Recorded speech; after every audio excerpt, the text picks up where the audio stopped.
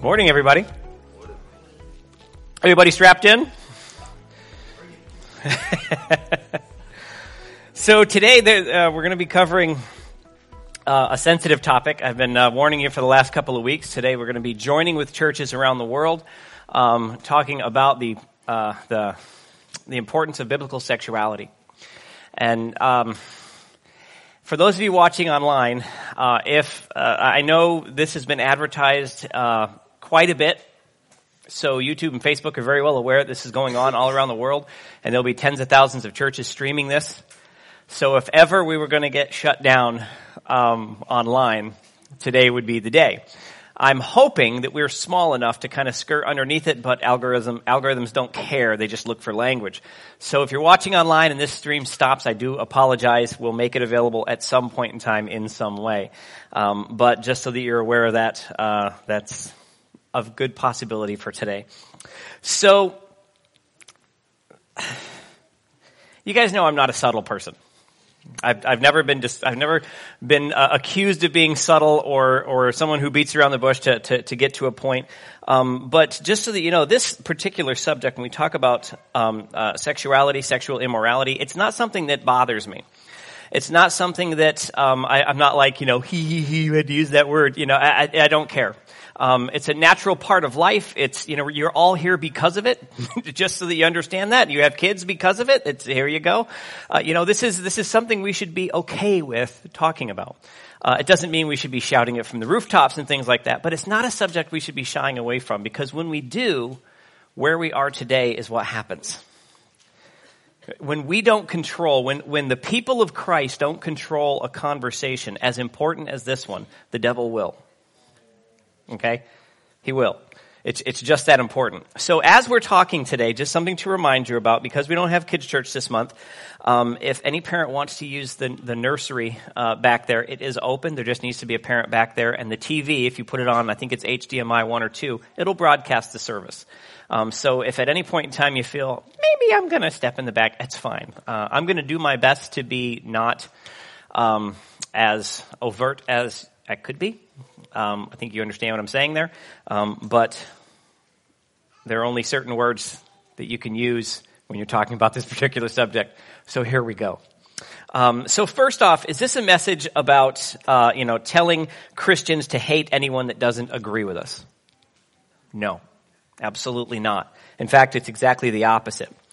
An important thing to remember when we're talking about a subject as important as this is especially when with the homosexual and trans community. Here's something you need to remember. God loves the homosexual and the trans community. He does. He loves them just as much as he loves you. And in the same way. If you think about 2 Corinthians 5:19, it says, "For God was in Christ, reconciling the world to himself." Now listen to this. "No longer counting people's sins against them. And he gave us this wonderful message of reconciliation." See, God didn't come just for the good.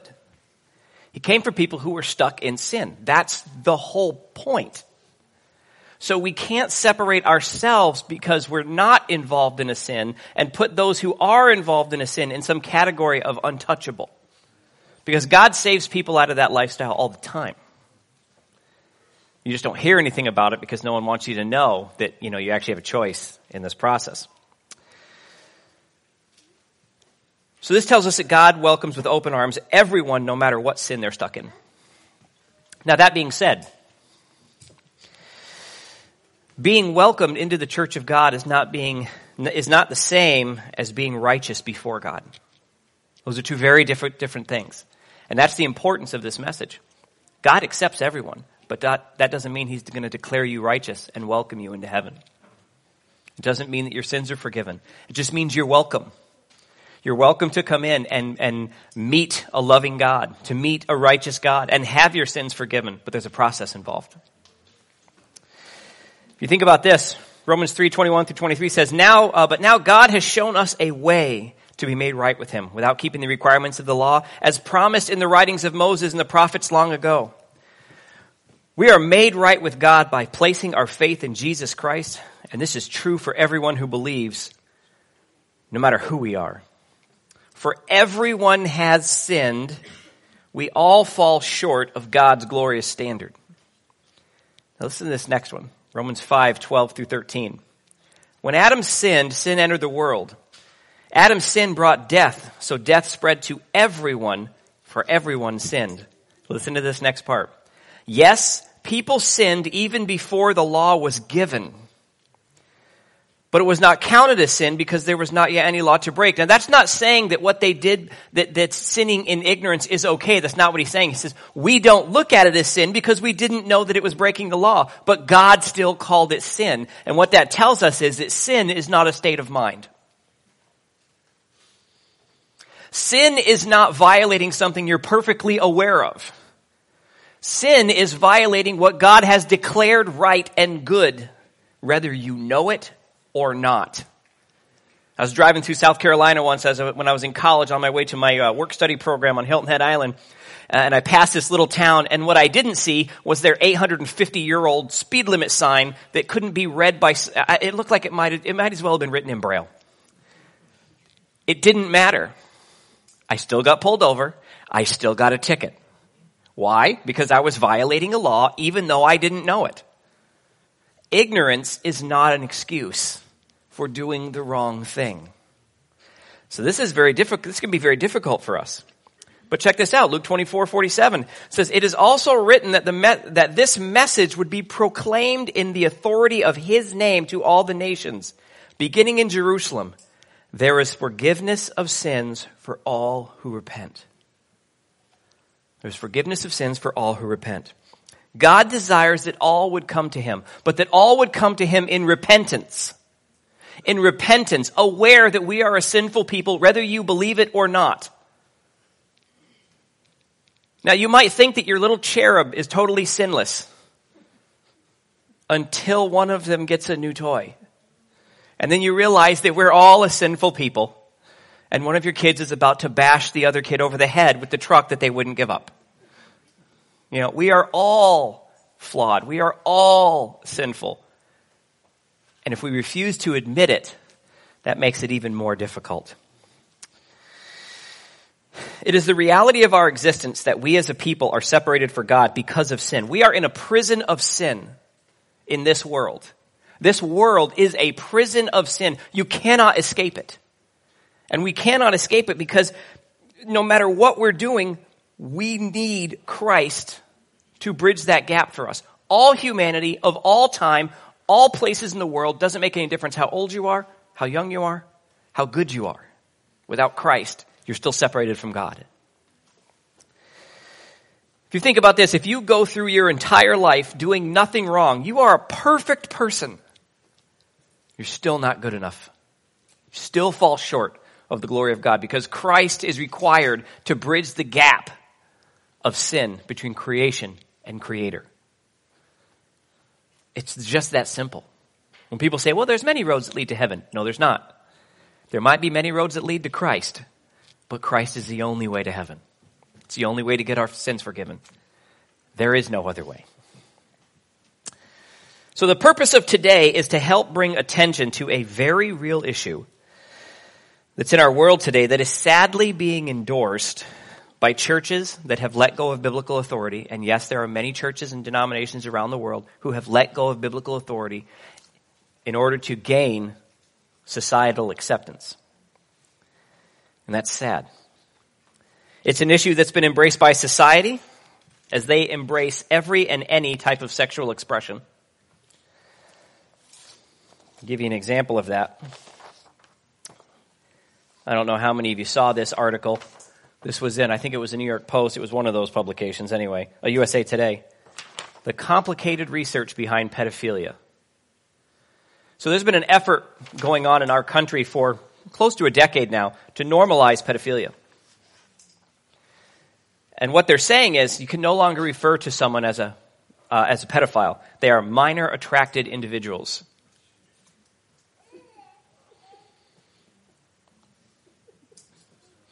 It is messed up. It's extremely messed up. But you see, this is what happens when we allow society to control the conversation around sexuality. You see, when anything goes, then anything goes. And you can't say that one type of sexual expression is wrong, but other ones are right, at some point you have to embrace all of it, no matter how disgusting it is. And society claps. It says, so brave, so brave. No, it's not brave. But it's also very human and very sinful. Our governments have been embracing it by legislating the proliferation of immorality to kids. We'll get a little bit more to that later. Passing laws at the same time to limit society and parents' ability to push back or even to teach biblical principles of sexuality. What I'm going to share with you today is considered hate speech in most of the world. This is considered hate speech. Most of what I'm going to share today, I'm simply going to read the scriptures. This is considered hate speech. This is what we were promised was going to happen by our Lord. Now, obviously, we can't cover everything today. This is a monstrous topic, but what I can do is lay a foundation that I think we can build on, that you can build your understanding on, and give you some tools that I think can be useful in conversations that you're having outside of the church in regard to this topic. So first we have to start off with something really simple. What do we mean by biblical sexuality? In plain language, biblical sexuality is this: approaching the topics of sexuality, gender, marriage, and family in a manner that is fully consistent with the teachings of Scripture. That's biblical sexuality. It's not simply sexual intimacy. Biblical sexuality encompasses a wide range of things, and you have to start with marriage because that's where it's supposed to exist. Sexuality is not supposed to exist, as far as sexual intimacy anyway, outside of the covenant of marriage. It's supposed to be inside the covenant of marriage for a very specific reason. It's because marriage and family is the foundation of our world and the foundation of the church. So God values it immensely. So in order to talk about these issues of sexuality, we have to ask the initial question. And that question is, does the Bible speak on these issues in a manner that allows us to say that we have a clear path that we can and should follow? On these topics, is the Bible clear enough so that we can say we have an absolute path that we can and should follow? That's an important question, because if you just say, well, my pastor said this is wrong, that's not good enough. That's not good enough. You need to be able to quantify that belief with the Word of God. And as Christians, this is our job. This is our job to the world. If we can't explain to people why we believe what we believe, then we have to question whether or not we actually believe it. Because if the only reason why you believe is because it might have come out of my mouth, you're sorely deficient. We should be getting it from book, chapter, and verse. It should be because God says it, not because any particular minister says it. So let's look at marriage first. You cannot talk about sexuality without discussing marriage. So check out these passages. Genesis 2:24 says, this explains why a man leaves his father and mother and is joined to his wife, and the two are united as one. Matthew 19:3-6, Jesus having a conversation with the Pharisees. He says some Pharisees came and tried to trap him in this question: should a man be allowed to divorce his wife for just any reason? Haven't you read the scriptures? Jesus replied. They record that from the beginning, God made them male and female. Come back to that later. And he said, this explains why a man leaves his father and mother and is joined to his wife, and the two are united as one. Since they are no longer two but one, let no one split apart what God has joined together. How about Hebrews 13:4? Give honor to marriage and remain faithful to one another in marriage. God surely will judge people who are immoral and those who commit adultery. Okay. Marriage is not a government institution. Marriage has nothing to do with the federal or state governments. They have no say in what marriage is, because marriage is a God-provided, God-ordained institution. What the governments have done is they have conscripted that title, and they've taken authority over it because we've allowed it. And they've basically put this same title into society as though it's something they control. This is the issue. Is marriage a covenant between a man and a woman and God? Or is a marriage simply a contract between two people and the state? These are two very different things. You see, a marriage is a covenant agreement between a husband, a wife, and the Lord.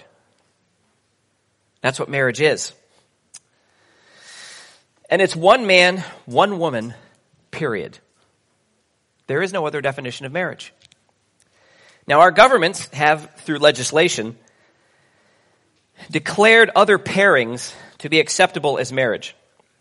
Now, here's the truth about this. There's nothing we can do about this. There is nothing you can do to stop a godless government. And I say that with plain language. We live in a country with a godless government. Our government fears man. They do not fear God. They fear their election status for their re-election more than they fear the standards of God. So we have a godless government. There may be godly people in government, but we have a godless government. It's pretty plain. All you have to do is look at the amount of effort put into allowing and celebrating abortion, and you can tell we have a godless government that fears nothing other than the people voting for them. But the issue that we should be looking at is not whether or not they call it marriage. If the government wants to recognize a union for the purpose of property, insurance, medical power of attorney, things like that, they have the right to do that. If you want to marry a dog and you want to make sure your dog is taken care of and you're going to leave all your money to them, fine. You have the right to do that. It's weird, but, whatever. The issue that we face is not that it's recognized. The issue is that it's celebrated. See, the issue is not that our government recognizes those unions. People have the right to pair off with whoever they want. That's their choice, and they have to stand before God for that. The issue is that it's celebrated. It's turned into look how wonderful this is. And the issue that the gay community has with the true Christian church, you're going to hear me say that a lot today, the true Christian church, is not that they can't get married, because they can. They can. There's no one standing in the way of that. The issue that they have is that we won't celebrate it with them. That's the issue. You're telling me that my marriage to someone of the same sex that I am is not right before God. Therefore, you're a hateful person and you should be censored. That's their issue. That we won't celebrate this act with them. That lets you know that they truly understand that they will stand before God. And what they don't want to be reminded of throughout their life is that their entire existence is going to lead them to judgment. That's the problem. See, sin, judgment, and hell are nothing that we can celebrate. There's nothing, we can't celebrate that. Taking a gift from God, which is what marriage is, and celebrating it being used in a way that will never be acceptable to God is something the true Christian church simply can't do. We can't celebrate that union any more than we would celebrate an abortion. Could you imagine that? Yay, look how amazing that we can't do that because God has condemned it. It doesn't matter how much you like the person. It doesn't matter how much you care about the person. You may truly love that person. You can't celebrate that life. We can't. Pick any other sin that you would celebrate and throw a party with. Literally throw a party and invite hundreds of friends. Pick another sin that you would do that you wouldn't. Why? Because we know that it's wrong before the eyes of a righteous God. God has a plan for marriage, and it's one man, one woman for life, period. That's it. There's no other right way to do it. This doesn't mean that we don't love and care about these people, because we do. But we can never celebrate what God condemns. It doesn't matter how much you care about them. In fact, if you really cared about their soul, you wouldn't celebrate their sin. You wouldn't stand on the side of the road picketing it either. But you can't walk down that road with them. So let's move on. What about gender? I'm not going to spend a whole lot of time here for obvious reasons. Genesis 1:27 says this. So God created human beings in his own image. In the image of God, he created them, male and female, he created them. He didn't create an O or a 1 or a Y or a Z or a the or the, whatever the 100 million billion different gender assignments that Facebook has on their list now that are so ridiculous. My favorite one is gender fluid.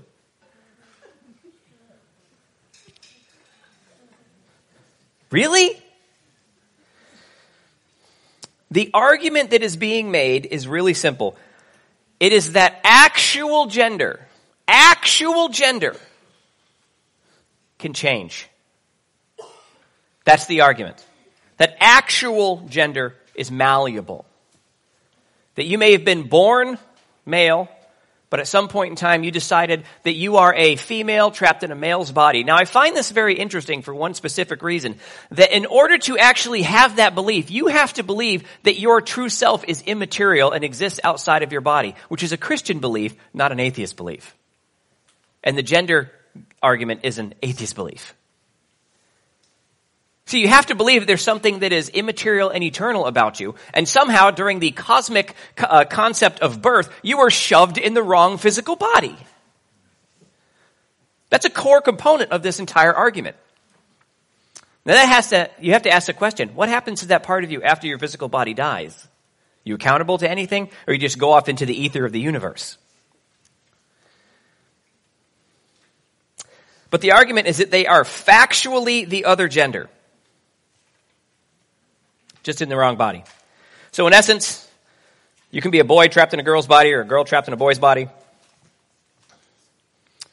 And the same claim is made to someone who is gender fluid. That throughout the day, their gender bounces back and forth. That they wake up a girl, by lunch they're a boy, by dinner they're a girl again, and heaven help them, I don't even know where it goes from there. I've heard, now we laugh about this, but I really want to encourage you not to laugh about this, because this is a serious issue.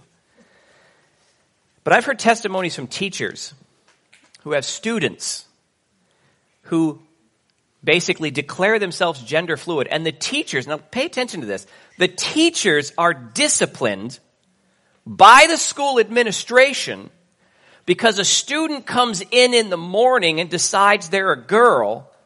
By second period, they're a boy. By lunch, they're a girl again. And in gym, they're a boy again. And by the time they go home, they're a girl again. And the teachers are supposed to have any idea, well, what does their shirt magically change color from pink to blue? These are professional adults, highly educated, who are being disciplined because a kid who probably a week ago thought they were a tractor can't figure out what gender they are today. And this is being supported by all areas of society and government. This is insanity. But it's one of the biggest hot-button political arguments of our time. As much as I would love to really take apart this entire thing, I'm gonna be kind, because as I was writing my notes, I realized that if I continued, I wouldn't be kind, and I don't want to be that way. I find the entire argument to be socially, morally, and scientifically reprehensible. And any government official or person who is actually celebrating this needs to go see a therapist, because this is insanity. It used to be called gender identity disorder. Now it's called gender dysphoria. And there used to be successful treatment for this. There was an organization out in California that had almost a 100% success rate in treating this because it was a diagnosed, and still is today, a diagnosed mental disorder.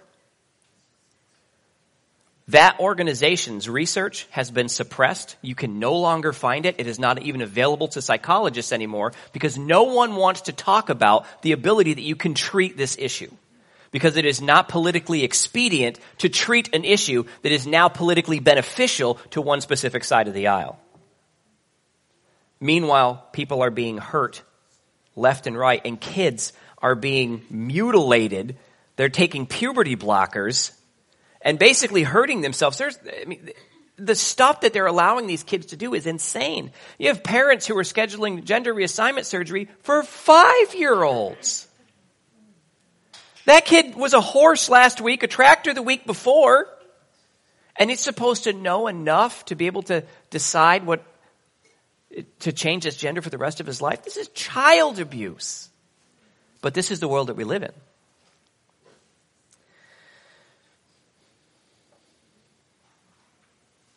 Now, unfortunately, this issue is not alone in its lunacy. It has spawned multiple other applications of the trans movement. And that's the most disturbing one. And please understand, I'm not making this up at all. It's called the trans species movement. This is a spin-off of the transgender movement. And these are people who believe that they are not even human. They're animals trapped in a human body. These are a couple of examples. These are people who fully believe and live their life as though they are a dog, a cat, an elephant, a rhinoceros. There's a guy in Russia who thinks he's a giraffe. The guy dressed as a dog, that's not a Halloween costume. That's what he wears every day. His wife walks him, feeds him on the floor, and he walks on all fours. The girl to the dressed as a cat, I believe she's somewhere in Russia. She has lived this way her whole life. As far as I know, she was looking to have surgery to reconstruct her to look like a cat. These are things that society is not simply aware of, they've embraced fully and are endorsing and even promoting in schools. You need to find out whether or not you're a Labrador. No, you don't.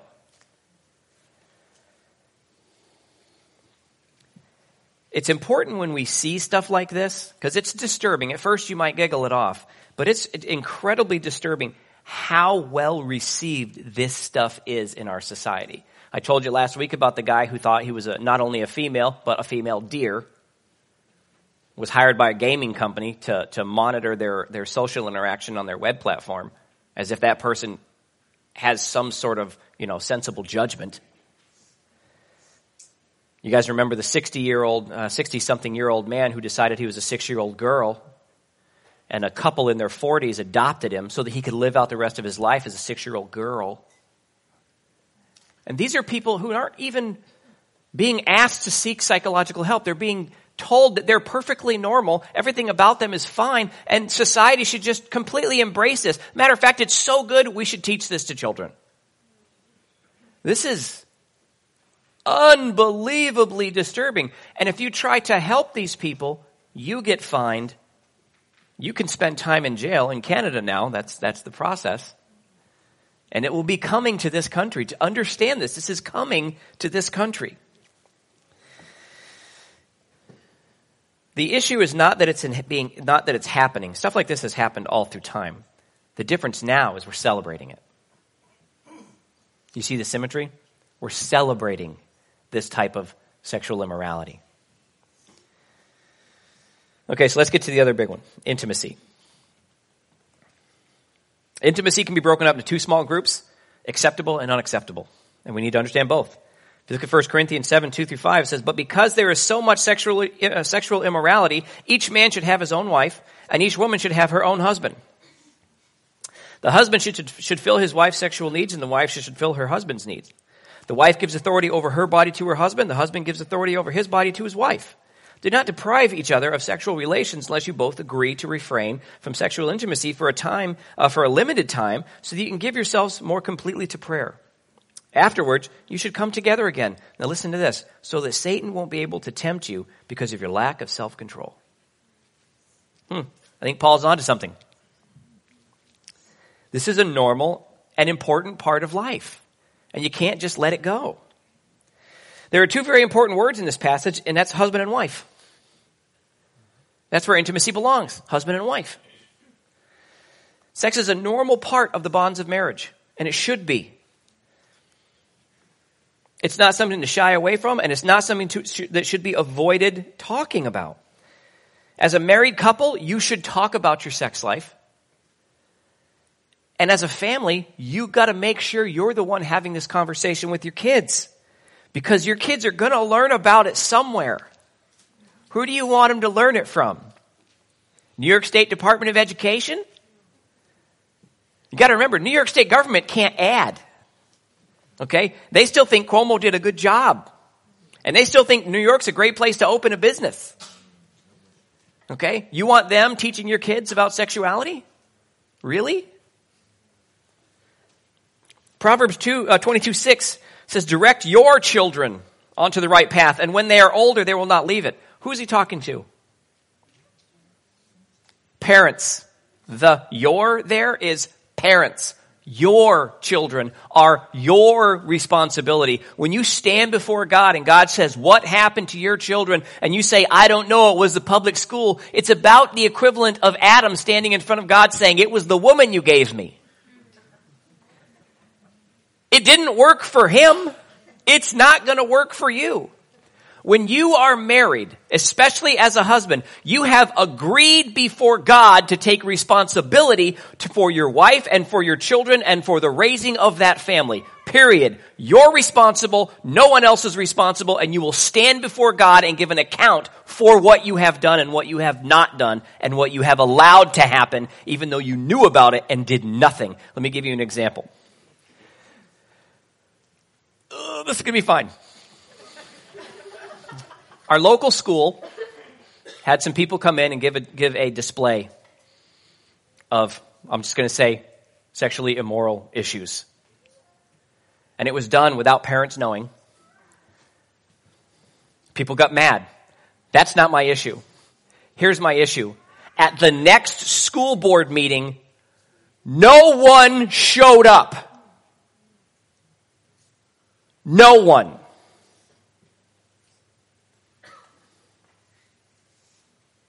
Dietrich Bonhoeffer has a saying that I think is absolutely correct.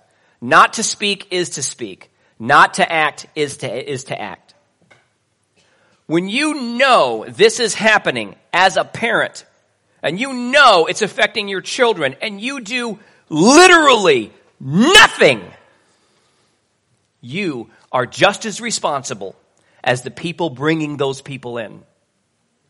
And society will pay the price for your silence. Can I say that again? Society will pay the price for your silence. Your kids don't work for the school board. You don't work for the school board. You pay them. They work for you. The government officials work for you, and we've forgotten that. I think most people don't even care because they don't even want to think about their child's education. They want someone else to do it because they have other things to do. They're your kids. They're you. I see the roof even fainted. They're your kids. They're your grandkids. I'm still trying to figure out, I'm here in the community. I don't have kids. I'm significantly disconnected from the school. But I also represent a large body of people in the community. And I'm trying to figure out for myself, and I've been going back and forth with this a lot, is it my place to go in there and defend something that the parents won't defend? I don't understand it. Let me hopefully snap you back to reality here a little bit. This is a bill, Senate Bill S2584A. It was brought to the Senate by what's her name, Samara Brook from Rochester. This bill is not law, and it keeps getting voted down, but it has come to the floor of the New York State Assembly 3 times since 2017. The bill is to bring federal and New York State Board of Education sexual orientation instruction starting in kindergarten. I won't even read what they want to teach your 5-year-old in kindergarten. Most parents don't even know this exists, but they think, oh, but it got voted down. Folks, listen to me, and please listen carefully. This bill has been brought forth 3 times since 2017. That means that someone in the state assembly is holding on to it, waiting for the right legislative body to make it pass. This is not going away. At some point in time, if we continue to do nothing, this will become law, and this will be what your kids are going to be exposed to. I'm going to leave this up here in case anyone wants to read it. I downloaded this from newyork.gov. This is the actual bill. It is unbelievably disgusting that this is happening. But what's worse is that no one's talking about it. See, because once it's law, you can stomp your feet all you want. No one cares.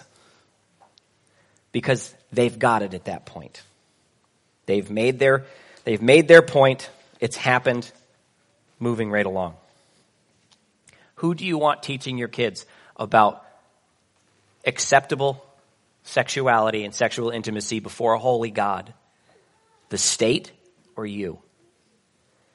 And how serious are you about it?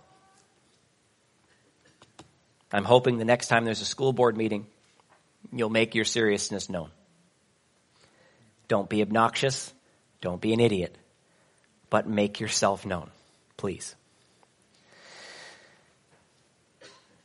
Now there's unacceptable sexual intimacy. Historically, when a society turns sex into nothing more than a physical transaction, which is what it is now, when there is no longer an emotional or spiritual value to sexual intimacy, God responds in a very predictable way, and you see it constantly throughout Scripture. Check this out. Romans 1:25-28 says, they traded the truth about God for a lie. So they worshiped and served things that God created instead of the Creator himself, who is worthy of eternal praise. Amen. Now listen to this. That is why God abandoned them to their shameful desires. Even women turned against natural ways to have sex and instead indulged sex with each other. And then men, instead of having normal sexual relations with women, burned with lust for each other. Listen to this. Men did shameful things with other men, and as a result of this sin, they suffered within themselves the penalty they deserved. Since they thought it foolish to acknowledge God, God abandoned them to their foolish thinking, listen to this last line, and let them do things that should never be done. Anyone who doubts that the Bible is very clear on this doesn't read the Bible, because it's very clear. That last verse should be an eye-opener to everyone. And if you're wondering why things are going so bad in our nation, there it is. Because we have abandoned the truth of God for a lie. This doesn't mean that Christianity has lost the battle. But if we simply take a look at our governing bodies, there's a collection of godless men and godless women with a few believers mixed in. And they're doing their best. Those believers are doing their best to plug the leaks in the dam. But the more silence they hear from God's people out in the community, the harder their job's going to be. We're way too quiet on these things, folks. Way, way too quiet. When it comes down to sexual lifestyles, the Bible is very, very plain. Do not practice homosexuality. Having sex with another man as with a woman is a detestable sin. Anyone have a doubt on what that means? You shouldn't. As much as society wants to embrace all lifestyle choices, God does not. People have the right to live however they want, and that means if someone wants to live an alternative sexual lifestyle, that is their choice, and they will have to stand before a holy God and give an answer for that choice.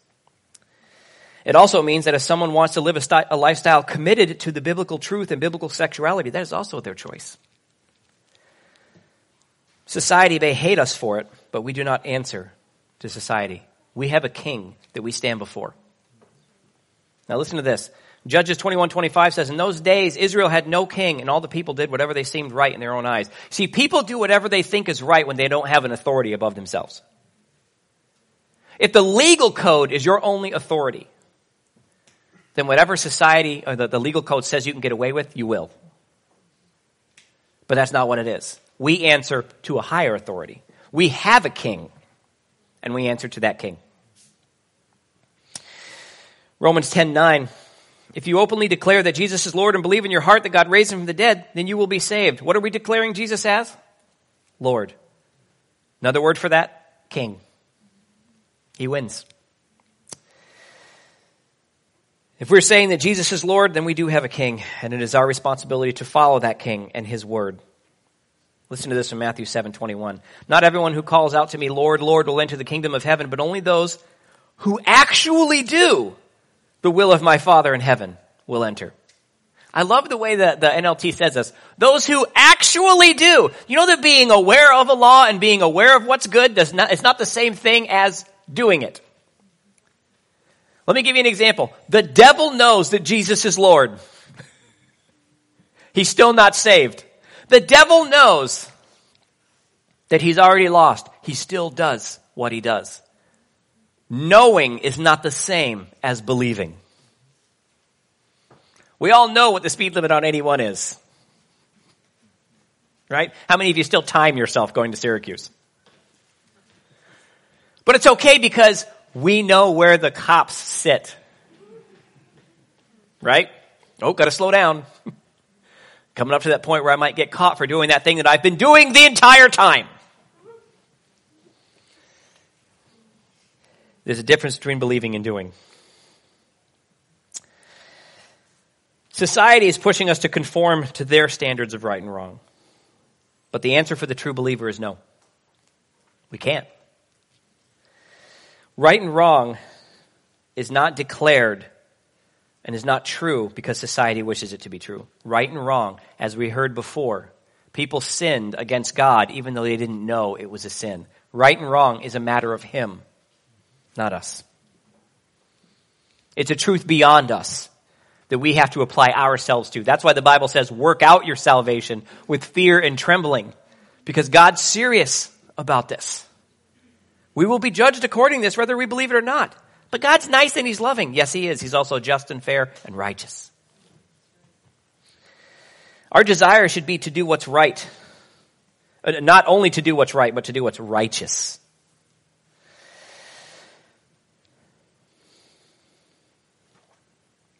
But we must also be cautious and not to let loose our condemnation on others too quickly. We will be judged just as they are judged. Listen to this, Romans 2:1. It says, you may think you can condemn such people, but you're just as bad, and you have no excuse. Here's what that passage is saying. You may think they're going to stand condemned before a righteous God, but you know what? You may also, and you know the truth, you're still not doing it. Yikes! So Paul is saying, get your own house in order. Just like Jesus said, pull the tree log out of your own eye before you start going after the splinter in somebody else's eye.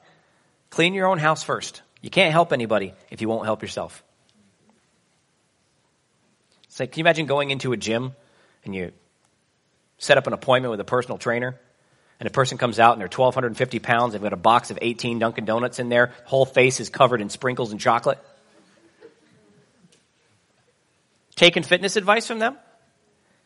I bet that's how a lot of us look when we're giving spiritual advice to other people. You know, as we're licking our Holy Spirit fingers.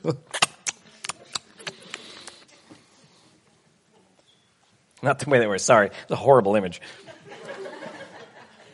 But you get it, okay? All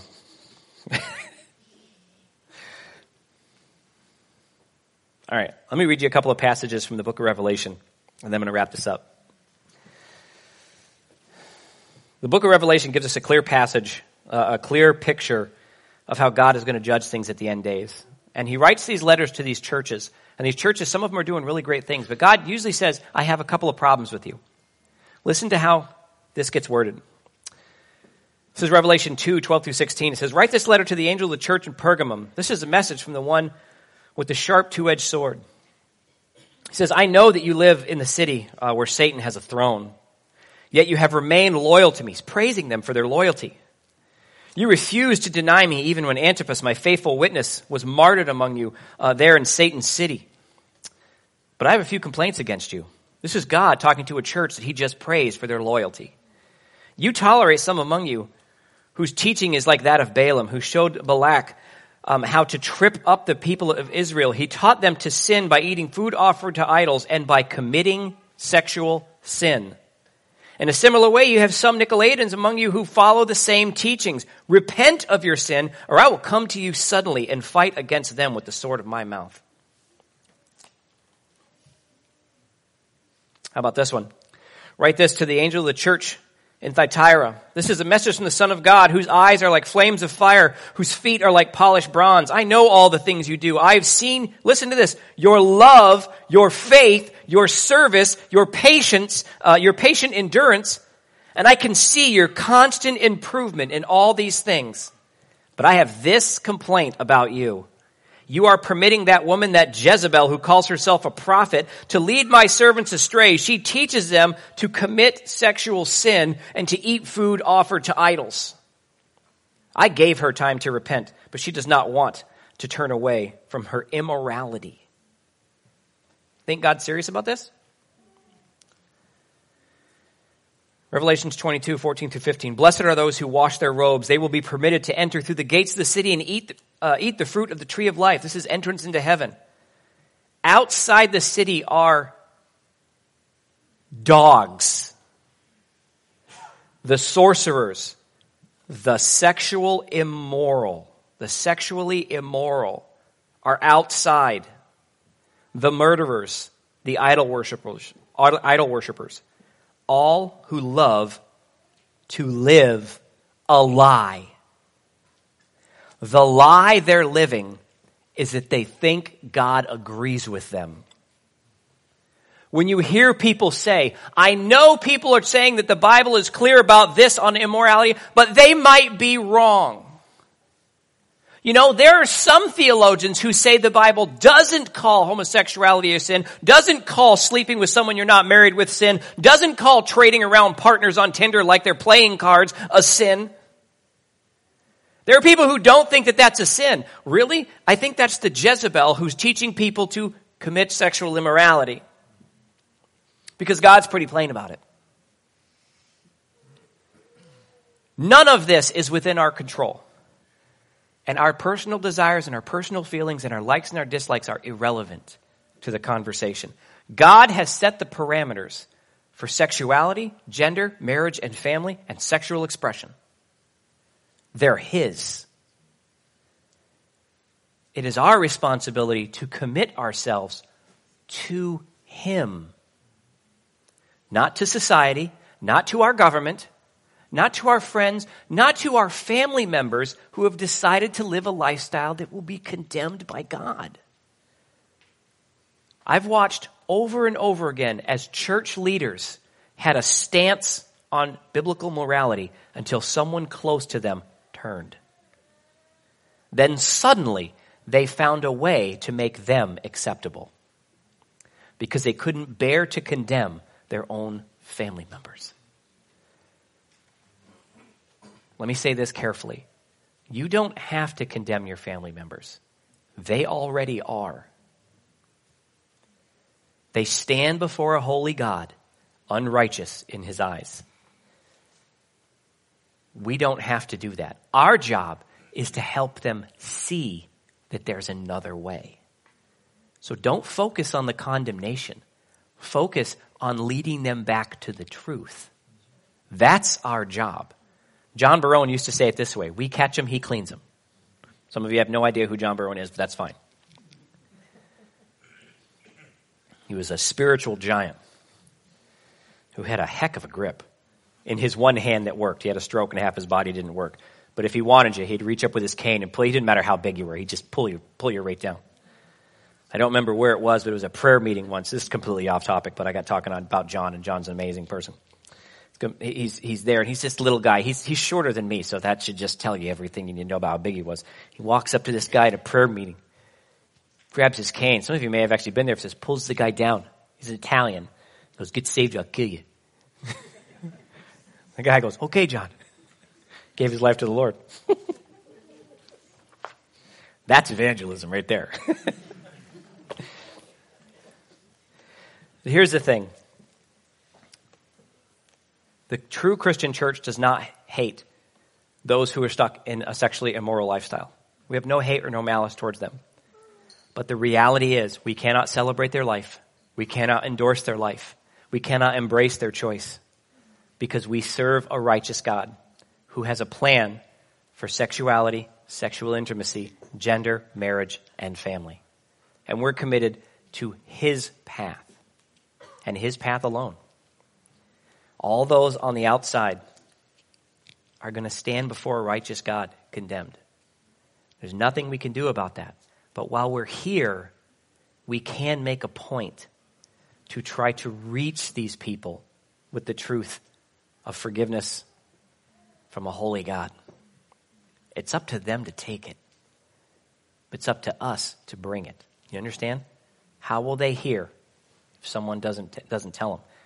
You know, we've got to go.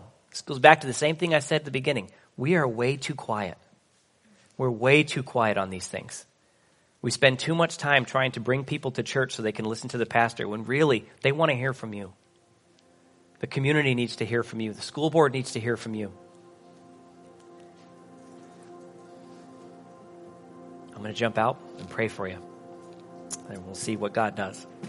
Heavenly Father, I want to thank you for what you're continually doing. You set a standard for us, a standard of righteousness, a standard of truth, and we say yes to that standard. We say, yes, Father, I will follow you in this process. And Lord, your plan for sexuality is clear in your word. Give us the strength to not only live it in our own life, but to help bring that truth to those caught in the sin of immorality, whatever that looks like. And help us do it with wisdom and with grace and with love and with compassion for the pit that they are stuck in. Help us to not be arrogant enough to constantly remind them of how sinful their life is, but help to reach a hand down to pull them out of the sin that they find themselves stuck in. Help us to show them there's a better way. And soften the hearts of the people we may be speaking with. Open their minds so they may receive the truth of your standards. We thank you for this. We thank you for the call. Lord, make us brave. In Jesus' name.